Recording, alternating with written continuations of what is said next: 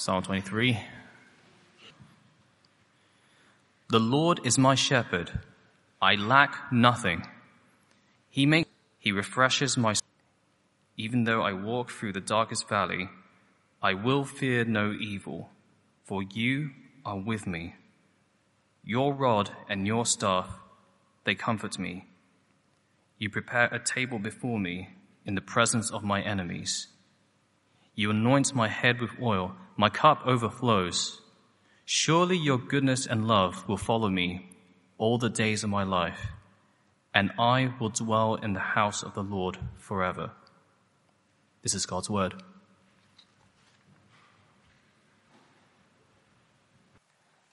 Let's pray.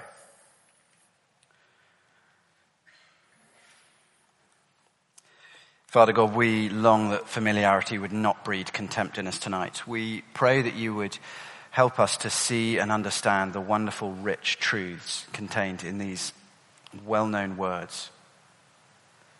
And our Father, we pray that we would leave rejoicing. More than that, that we would leave trusting, delighting, knowing that there is nothing that we will face that we face alone, for our Shepherd King is with us. Amen. This might just be the best known passage of Scripture. And the problem for many of us will be that we simply know it too well. Or at least we think we do. We're so familiar with what we think is here that we end up seeing what we want to see. What we want God to say to us, what we want God to be, rather than what he actually says. The Lord is my doctor. I'll never stay sick for long. He ensures I never get cancer or long-term depression. The Lord is my financial advisor. I will not go bankrupt or face hardship. He leads me to creature comforts, a house deposit, and nice foreign holidays. The Lord is my relationship counselor. I will not remain single or face loneliness. He leads me to my perfect partner and guarantees a love that lasts. The Lord is my spiritual assistant. I will find the Christian life straightforward and enjoyable at all times. He leads me serenely upwards, so it never feels like sacrifice or struggle. I wonder if you've ever been tempted to read these words like that. I know I have. The thing is, when we read the Bible like that, when we allow what we want it to say to drown out what it does say, actually we come unstuck. And we become disappointed and possibly angry with God as we find our expectations of life just don't measure up to our experience in life. And so we write God off as having made promises that he doesn't fulfill, or just being too useless or unloving to give us what we thought he said he would. What I want to show you tonight is that what the psalm actually teaches is far deeper, far richer, and far better than anything that we might long that it would teach us. There was actually a guy who, a few years ago, was sat right here, right in the early days of Christchurch Mayfair. He had been raised in the Middle East as a devout Muslim, and he knew the Muslim scriptures inside out and the Muslim idea of God.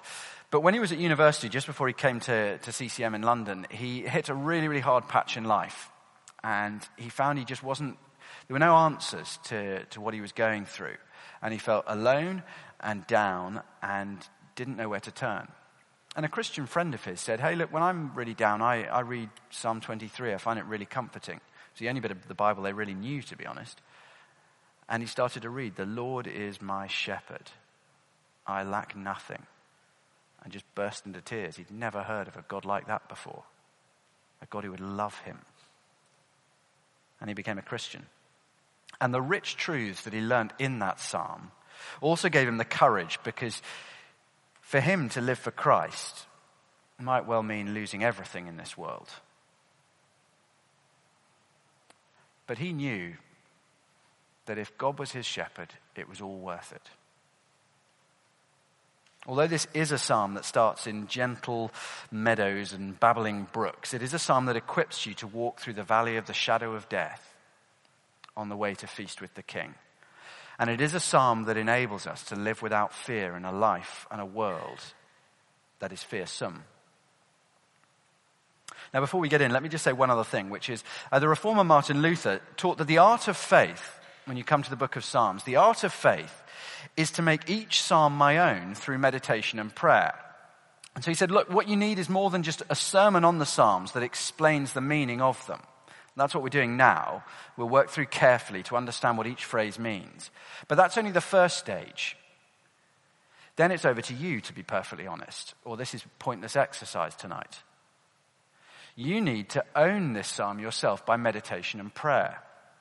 Now, meditation is not some weird thing. We do it all the time. It's just chewing something over in your mind. If you know how to worry, you know how to meditate. And all of us know how to worry. You are an expert in meditation, I guarantee it. You've been doing it for years. Just do it with the words of Scripture rather than the worries of tomorrow. So, when you go home, print out, screenshot, write out the words of this psalm and carry them around with you for the week. Go over them bit by bit, chewing them over again and again, working through the meaning, thinking out the implications. Work them down into your bones and then work them out into your prayers, praying these words back to God that he wants you to pray through the week. So that the truths of Psalm 23 become natural truths, instinctive truths for you to pray, your own words. So that when you walk through the valley, you walk through it praying this psalm and knowing the presence of the shepherd with you. And when you walk through it with friends, you can pray this with them. We're just going to have 2 points to be honest tonight. The Lord is my shepherd and the Lord is my host. Lord is my shepherd and the Lord is my host. Verse 1. The Lord is my shepherd. I lack nothing. I won't do it, but I wonder how many of us could say, Amen. I lack nothing. It doesn't mean, I don't think, that there is nothing that David ever wanted that he didn't have in life. It means that fundamentally David knows that he can trust God to look after him and provide all he needs. He knows that if he has God, he has the God who holds the whole universe in his hands. If he has God, then there is nowhere else that he needs to go for anything that he might need in life. And it begins with this wonderful declaration. This I have nothing begins with the declaration that the Lord, Yahweh, I am who I am, the promise-keeping God of the Bible, is my shepherd. Now, what does that mean? What does it mean that God is our shepherd? Now, to age myself, so warning, those who are of similar age, don't start nodding, otherwise people around you will know how old you are.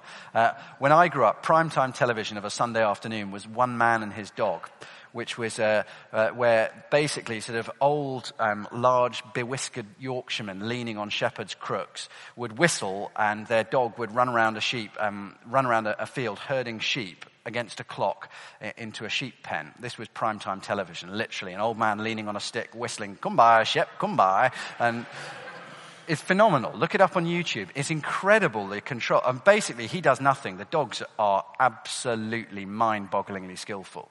These dogs run the world, I tell you, they are. But anyway, and so my idea of shepherd is kind of colored by that. But whatever ideas of shepherds you've got from children's Bibles, from watching strange things on television, that's not what he's talking about. He is going to teach us what a shepherd is in this psalm. It is David who is the shepherd who is writing this psalm.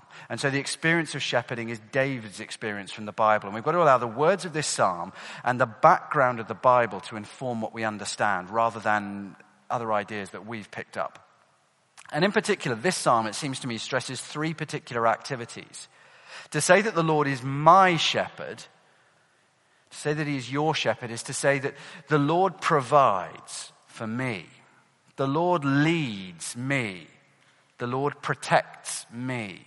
Or if you're desperate for 3 Ps, the Lord provides, pioneers, and protects. But the Lord provides for me. The Lord leads me, and the Lord protects me.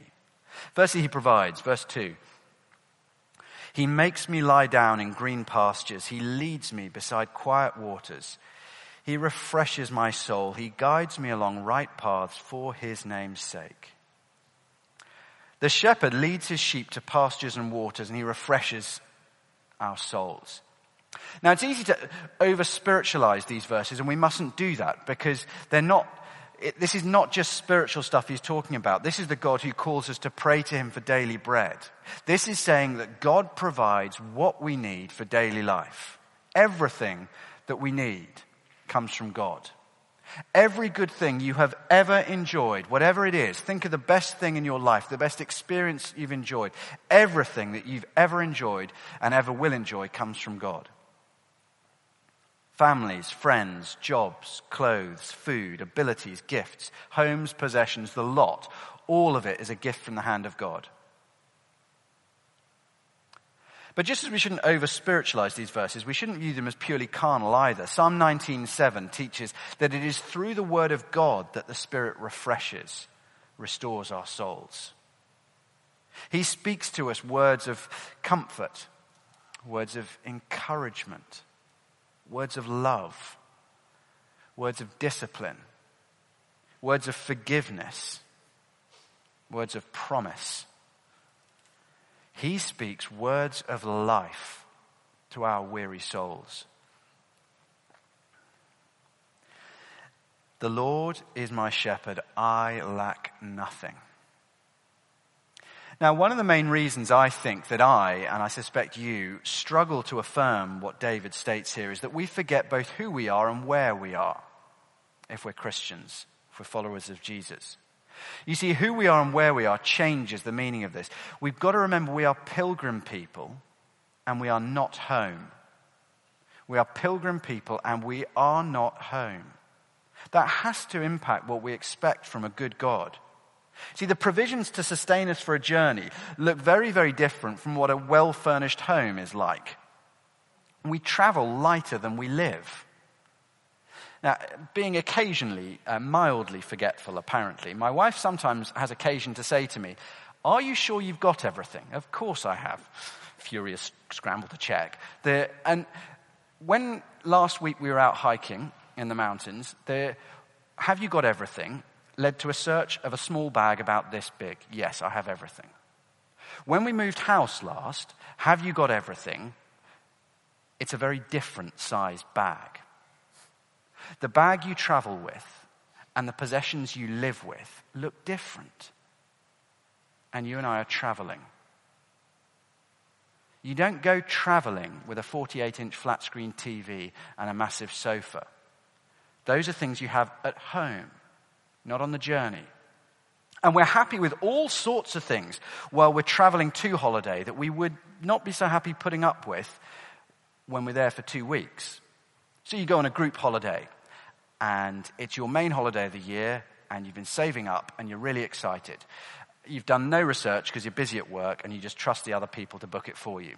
You turn up at the airport, and they give you your boarding card, and it says EasyJet on the top. Great. EasyJet flight, fantastic. You turn up at the destination to see EasyJet Villa. Not so exciting. I mean, who really cares for a 3-hour flight? EasyJet, SqueezyJet, fine, don't care. For 2 weeks, I'm not sure that's quite the vibe I want for my summer holiday. There are things that it doesn't matter when you're traveling. But when you get there, you kind of want more, to be able to say, this has been wonderful. Wonderful. It is ridiculous. We invest so much effort trying to make this temporary world our home. And sad that we think God's a miser because we're expecting the 5-star hotel, and we complain that the departure lounge, the inside of the plane doesn't quite look like we want it to. We've forgotten. We're just passing through. His provisions are provisions for the journey, not for a permanent stay. And the truth is, if you live long enough, you find his provisions are incredibly generous. Far more than he promises, actually. But he provides us with everything we need for the journey. The Lord is my shepherd. I lack nothing for the journey. He provides. Secondly, he leads. The second part of verse 3. He guides me along right paths for his name's sake. Now, sheep are dumb animals, and they follow each other blindly and dumbly, if you ever watch them. And the Bible says you and I are most like sheep. Of all creatures, it's sheep. It's not particularly attractive, but then look at the way you dressed as a teenager. You blindly follow some pretty stupid paths. The internet memes people share without reading or understanding. We need leading, because when we're left to our own devices, we go in some pretty dumb directions. Now, guide in verse 3 might sound quite sort of gentle, a little gentle guidance. But the whole biblical background to shepherding is of leadership, is of kingship, is of rule. It is a kingly metaphor. So a little later on in the Psalms, in Psalm 78, David is described in these words, Psalm 78, verse 70. God chose David his servant and took him from among the sheepfolds. From tending the sheep, he brought him to be the shepherd of his people, Jacob, of Israel. To be a shepherd is to be a king. The same psalm talks of God leading his people through the wilderness like a shepherd leads his sheep. Isaiah 40 verses 10 to 11 tell us that God is our shepherd. See, the sovereign Lord comes with power, and he rules with a mighty arm. His reward is with him, and his recompense accompanies him. He tends his flock like a shepherd. He gathers the lambs in his arms and carries them close to his heart. He gently leads those that have young. The shepherd king is a mighty king who tenderly loves. Okay, well, so what does it mean to be his sheep? Well, obviously it means we're led by him, but what does that mean? Well, it seems that the Bible fleshes it out in one particularly concrete way in John chapter 10, as Jesus says, I am the good shepherd. He says, the good shepherd opens the gate and the sheep listen to his voice. He calls his own sheep by name and leads them out. When he's brought them all out, he goes on ahead of them, and his sheep follow him because they know his voice. The shepherd speaks and the sheep listen. The sheep trust and obey. In other words, the words of this book are not just take it or leave it. They are the voice of the king. They are words of authority and power that come to you and me, not to be weighed and debated so much as to be trusted and obeyed. And so a pretty useful question for us is, what does your attitude to God's word say about your attitude to Jesus Christ, your King? What does your attitude to God's word say about your attitude to Jesus Christ? It's one of the most acid tests. It's easy to love and obey the Jesus in theory. It's the Jesus in practice that we have to deal with. Is he the shepherd whose voice you love and obey? Or do the voices of culture or my desire have ultimate authority? Do we let them determine what we allow God to say, what we hear him to say? No, God is the shepherd king. His words come with authority and power. And that is actually wonderful when we think about it. His words are not weak words that can be ignored or remolded. They're mighty words, words that endure and can be trusted, words you can build your life on. The shepherd leads. And he leads for his name's sake. He leads us along right paths for his name's sake. That's better than doing it for our sake. For God will always uphold the honor of his name. And so if he promises he'll lead you for his name's sake along the right paths, oh, well, then you can trust he'll do it. Because it's the ultimate reason of the universe, for his name's sake. The shepherd leads. Finally, the shepherd protects. And this is a great reality check for us. Verse 4, even though I walk through the darkest valley, I will fear no evil, for you are with me. Your rod and your staff, they comfort me. We assume that if we listen to God's voice and he guides us in right paths, verse 3, that we'll only ever know the proverbial green pastures and babbling quiet waters. But shockingly and uncomfortably, righteous paths here leads through dark valleys. And before we write that off as a metaphor, remember, Psalm 22 recounts the experience of one who followed God's leadings perfectly. And yet he walked through a darkness and a misery and a suffering that we cannot begin to imagine. Now, some of us here are still pretty young and have had wonderfully sheltered upbringings, and that is not a bad thing. I'm not criticizing that at all. But all of us eventually will have to walk through dark valleys. We can kid ourselves when we're very young that if we live the Christian life well enough, we'll avoid all sorts of the messes that sin causes and that life will remain comfortable. And yes, we'll avoid an awful lot of problems if we don't follow the deceit and the corruption of sin. But the simple fact is we live in a fallen world, and even those who walk the right paths will have to walk through the valley of the shadow of death at some point. This is a world where there is cancer and mugging and redundancy and bullying bosses and dictators with chemical weapons. And those are just the dangers out there. Look in here and you find, well, other dangers that are no less deadly to your faith if you're a Christian. Deceit, selfishness, filth, hypocrisy, pride, judgmentalism. And behind it all is the implacable, wicked, and very powerful devil. And in a world like that, you need something more than gentle Jesus, meek and mild. You need a God who wields a rod and a staff. In 1 Samuel, we learn about David's life as a shepherd. And he says being a shepherd back then in Israel meant not just having to protect sheep from wandering away in their own stupid way. It also meant dragging them back when they were about to be ripped apart by bears and lions, terrifying mortal threats. The rod here is a war club for battering a brutal wild animal that's going to kill the sheep. And how wonderful that our God is not afraid to wield a rod. And we are as vulnerable as lambs before lions in the face of some foes. None of us is a match for Satan or death. But we have a shepherd who has wielded the rod and the staff for us. John 10:11 tells ultimately how that happened. I am the good shepherd, Jesus declared, and the good shepherd lays down his life for the sheep. He protects us by dying for us. Now, it doesn't sound very much like a mighty God wielding a war club, but as he dies, he disarms Satan and overcomes death. Sin and the devil and death were defeated in the death and resurrection of Jesus Christ. And so when this God says, I have a rod and a staff, you can trust him. If you're into boxing, Britain has a world champion, Anthony Joshua. He is a unit and a half. He's an absolute beast. And he's now undefeated in, 28 bouts. He's the world champion, unified 3 of the belts. There's 1 left, and he's going to get that probably by the end of the year. Now, if you've got to walk through a dodgy area of London one night, and Anthony Joshua says, it's all right, I'll walk with you. That's all right.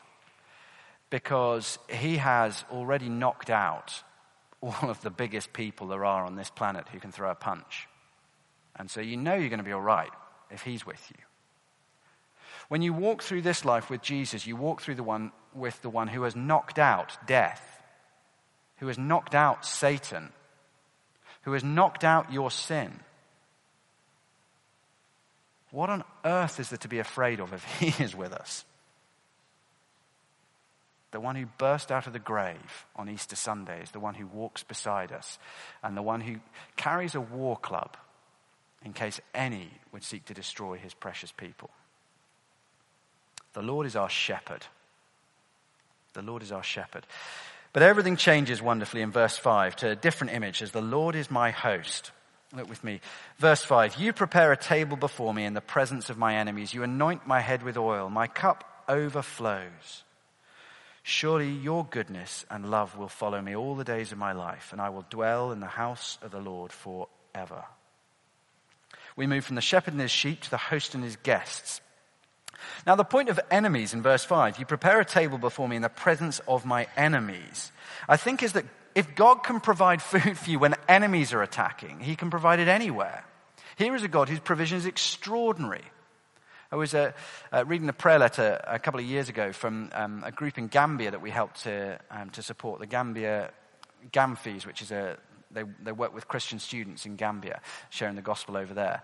And they'd been for their annual conference, and they'd basically run out of money. And on the way back, they were praying to God. And as they were walking back, it was just after the rainy season, they came across a stretch of road that was by a bend in the river. The river had overflowed during the rainy season, and as the water had receded, it had left a sort of body of water in a ditch by the road that was a self-contained, and it was full of fish that had nowhere to escape to, and they'd just been praying. And in the middle of Africa, in dry land, God provided them with a whole heap of fish.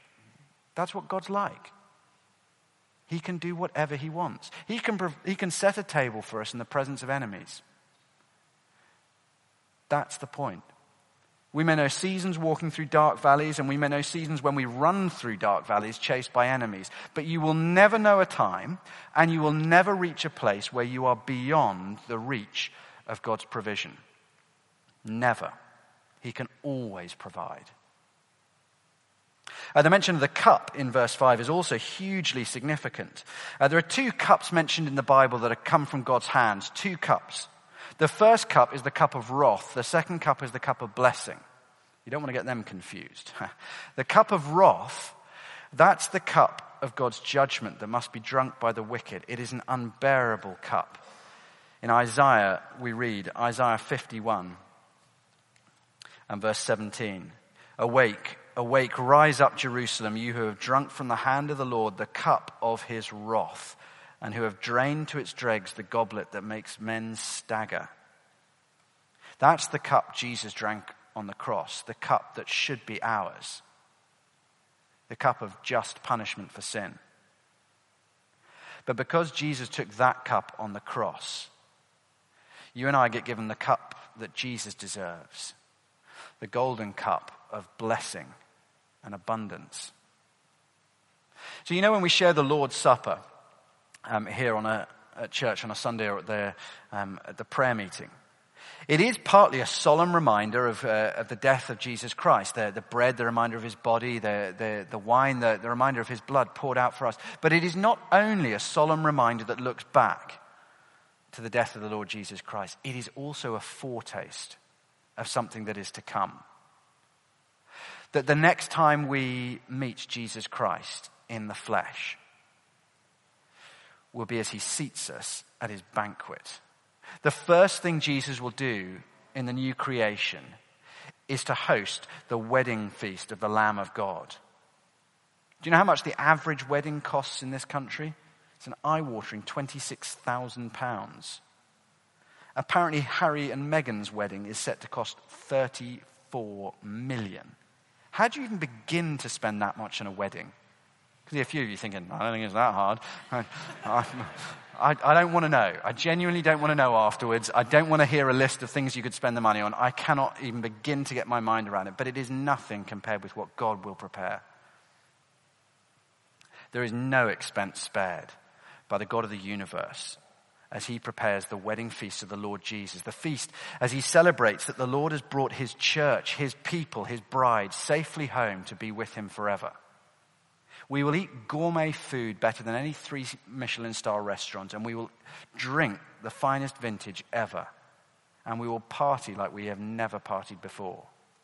English people will dance at that wedding feast. Verse 6. Surely your goodness and love will follow me all the days of my life, and I will dwell in the house of the Lord forever.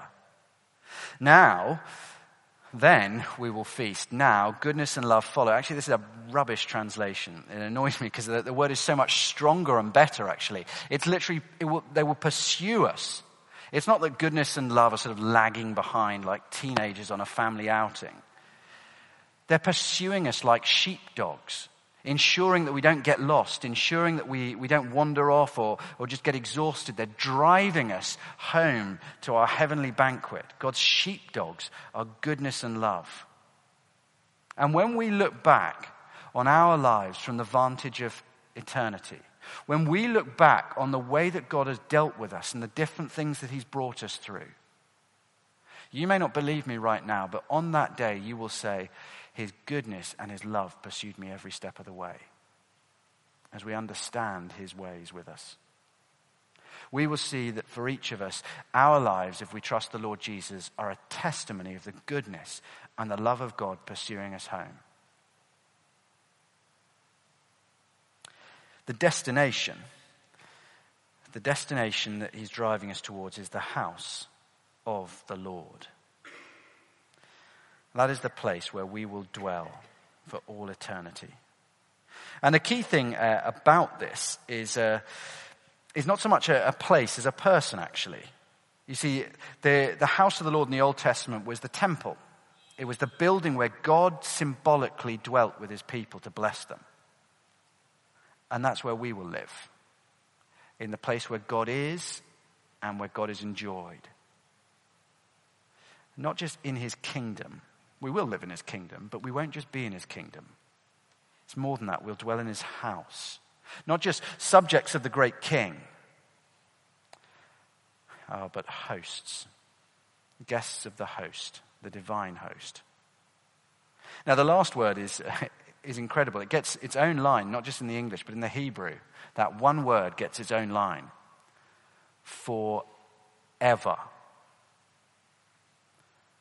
The writer wants us to feel the force of it. David wants us to hear that word ring out. Forever.